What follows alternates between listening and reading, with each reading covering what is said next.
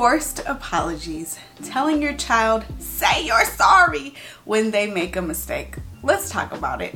I know that this comes from a good place as parents, right? I know that ultimately our goal is to raise kind and respectful children who make amends. They take action when they make mistakes, especially when those mistakes affect others.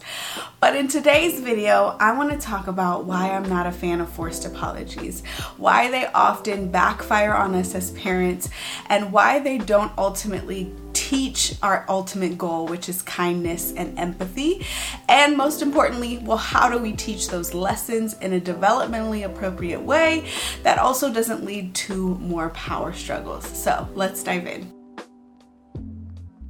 Hi, hello, and welcome back to my channel. If you are new here, I am Dr. Jasmine. I'm a psychologist and mom of two with one on the way.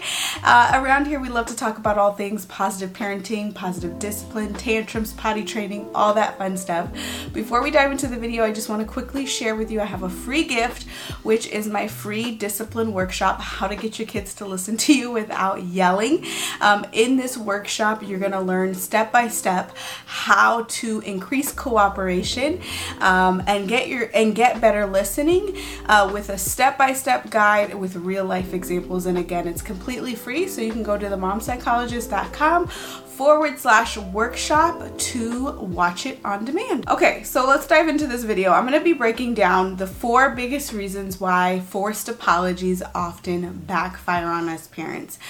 And number one reason why is because they're inauthentic, right? Like a good apology, if you think about it, if you take a step back, should come from an authentic place, right? We as the receiver of apologies, we love when we feel like the person who is apologizing to us is authentic, right? They actually mean it. They've taken some time to reflect and think about their choices and how it impacted you, and they are genuinely sorry, and they are genuinely coming from a place of, I want to make this better, right? I see the impact that it had, and I am so sorry, and I want to make this better.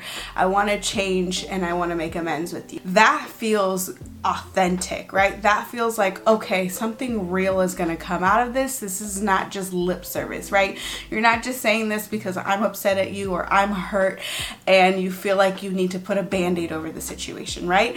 But when we force our kids to apologize, it's often 9 times out of 10 coming from an inauthentic place, right? They haven't had time to reflect and they aren't thinking of an apology on their own, right? This is something coming outside of them, and think about the implication that has on their relationship. Number 2 reason why I'm not a fan of forced apologies is because they often create unnecessary power struggles, right?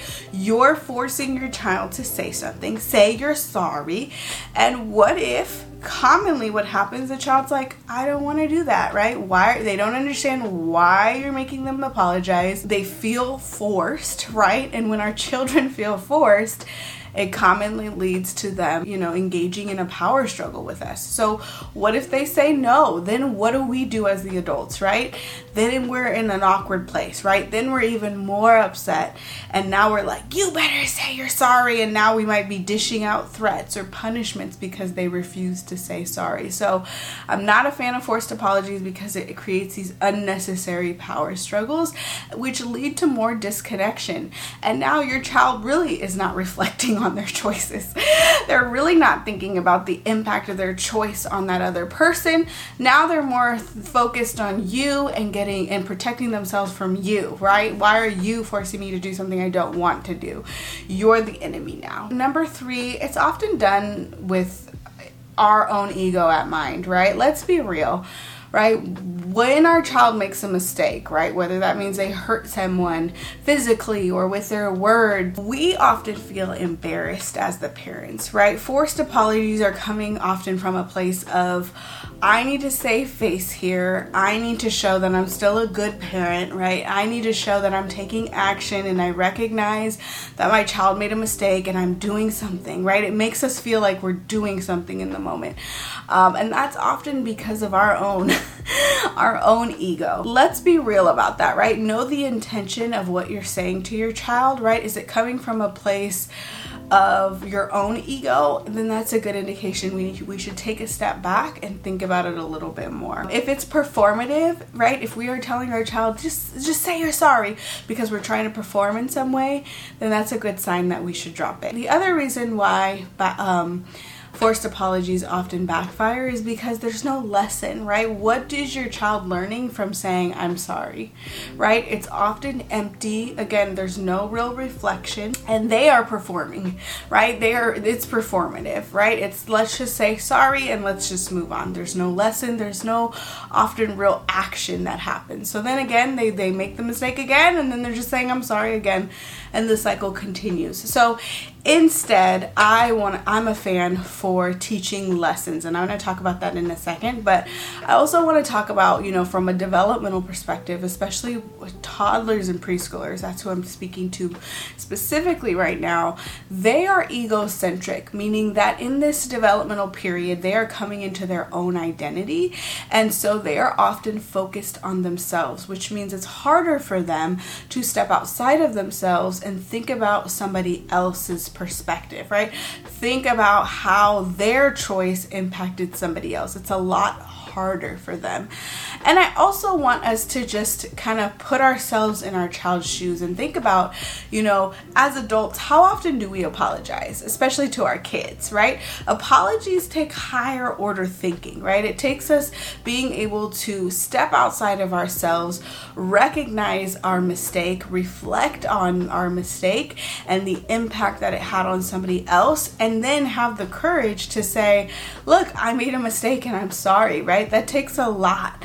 And so if we can remember how hard it is for us to say sorry, whether that's to our boss, our coworker, our friend, our partner, our family member, our child, right? Then think about how hard it is for them, especially in this developmental period where they're more focused on developing their own identity. Doesn't mean that they don't have empathy, doesn't mean that they never can say I'm sorry and really mean it. It just means that it's harder for them, right? And from a developmental perspective, it's not always appropriate. So let's talk about how to foster remorse, how to foster empathy, and good connections in relationships. I think that's what we're aiming for as parents, right? We want our child to learn empathy, and ultimately it's because we want our child to have good relationships with others. So how do we teach that in the moment, right? When they make a mistake and we feel the urge to say, tell your friend sorry, right? So how do we go about that instead so that we're not forcing apologies? And the thing is, what you want to ultimately focus on at the end of the day is the impact of their choices. Helping your child understand, because again, this is a lot harder for them, helping them step outside of themselves and recognize the impact of their choice on somebody else. Okay, that is going to foster empathy. That is going to foster good connections with others. Okay, so how do we do that in real life? The first thing is to observe in a non-shaming way. You want to make observations of what you just saw, if you saw it. If you didn't, have them tell you the story if they're verbal, right? If not, you just sit in that moment and you say, I don't know what happened, but it seems like we're all upset here, right? But don't try to put a story together when you don't have all the facts. But I'm assuming, let's say you know the facts, you know what happened. You saw them hit their sister, or you saw them push down their friend or take a toy or whatever it is. You want to tell the story and share what you observed, but it's really, really important you share it in a non-judgmental way, right? When we make judgments on behavior, we are going to lead our children to get on the defensive mode, right? All of a sudden, mommy and daddy are against us, they are judging us, they are mad at us, and now I'm going to protect myself. When we put our child on a defense mode, they're less likely to reflect on their own decisions, and they are more likely going to want to defend themselves. I didn't do that. Oh, what do you mean? Oh, well, she pushed me first. And right, then the excuses pile on, and then you're feeling more frustrated because you're like, well, you're not taking responsibility. Well, think about what energy you're bringing, right? If you've already decided who's right and who's wrong, then we've already lost, right? So come into the situation as a non-judgmental observer and just plainly say, what happened? when you hit brother, it hurt his body and he started to cry, and now you look upset, right? Whatever it is, just say it in a very objective way, as objective as you possibly can in these moments, right? Because what you're doing is you're causing everybody to slow down and piece together what happened, and this is going to spark insight, right? This is going to spark reflection. Oh, okay, so A happened and then B happened, right? When I hit brother, it hurt his body and he cried and he turned red, right? That's going to help them understand the impact of their choices. And point out feelings while you're doing this, right? You were mad at brother and then you pushed him down and then he felt really sad because that hurt his body. Okay, you see how I am not only pointing out the other person's emotions, but point out your child, right? They hurt in that moment. They were angry, they were sad, they were frustrated, they were embarrassed, whatever it was. Try to help identify all the emotions at play. Again, this is going to spark insight. This is going to help them understand themselves more, right? And this is also going to help them understand the impact of their choices.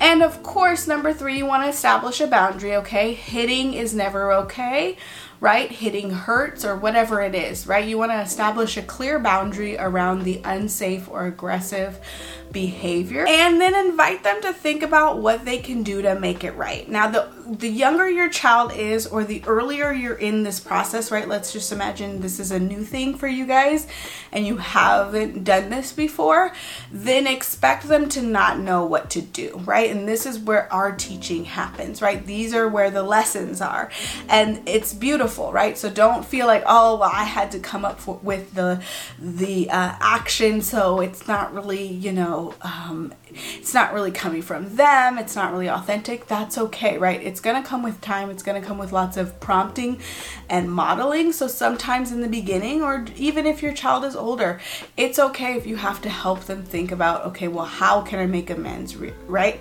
How can I make this right? Does brother need help up? Does brother need a hug? Does brother need a Band-Aid or an ice pack, right? How can I make this right? Can I build back the tower that I just knocked down, right? Whatever it is in that moment, help them brainstorm ways to make it right. Now, if they are offering the child who is hurt some physical touch, you want to model for them how to ask permission first, like, hey, do you need a hug? Or hey, can I give you a hug? Can I help you up? Right? Just so that you're also modeling like just body consent in general. The minute that they participate, because sometimes kids, they're too emotionally activated, they're not in a place to participate, and that's okay. We're not forcing them to take this action, but the minute that they do participate, the minute that they're like, oh, okay, I want to help you get the Band-Aid, or I want to help you get the ice pack, thank you so much for your help. I know that brother, sister, whoever, they really are going to appreciate it. Thank you so much. And, you know, just really show your appreciation and praise them for taking action, because the more we do that, the more likely they're going to want to do it again, which is the whole point of it all, right? We all make mistakes, and we can normalize this in the moment, right? We all make mistakes. What matters most is that we make them right, even if it was by mistake. And that is the lesson that you're teaching. And by you teaching the specific action of how they can make amends, that is going to mean so much more than just I'm sorry, right? And then just moving on, right? Because now they're taking action and that person really recognizes that. And that's what you want to point out, right? Wow, your brother is really going to appreciate this, that you took the time to grab them a Band-Aid or whatever it is, right? And now they have more insight and they have more empathy towards that other person. All right, I hope that this video was helpful. Let me know down in the comments if you have any questions about this topic of forced apologies. And before you leave, I want to give you a free gift, which is my free discipline workshop, How to Get Your Child to Listen to You Without Yelling. It comes with a step-by-step guide on how to get better listening with real-life examples. So you can go to themomspsychologist.com/workshop, or the links will be in the description and the comment sections if you're watching on YouTube. That is it for this video. I will see you in the next one. Bye.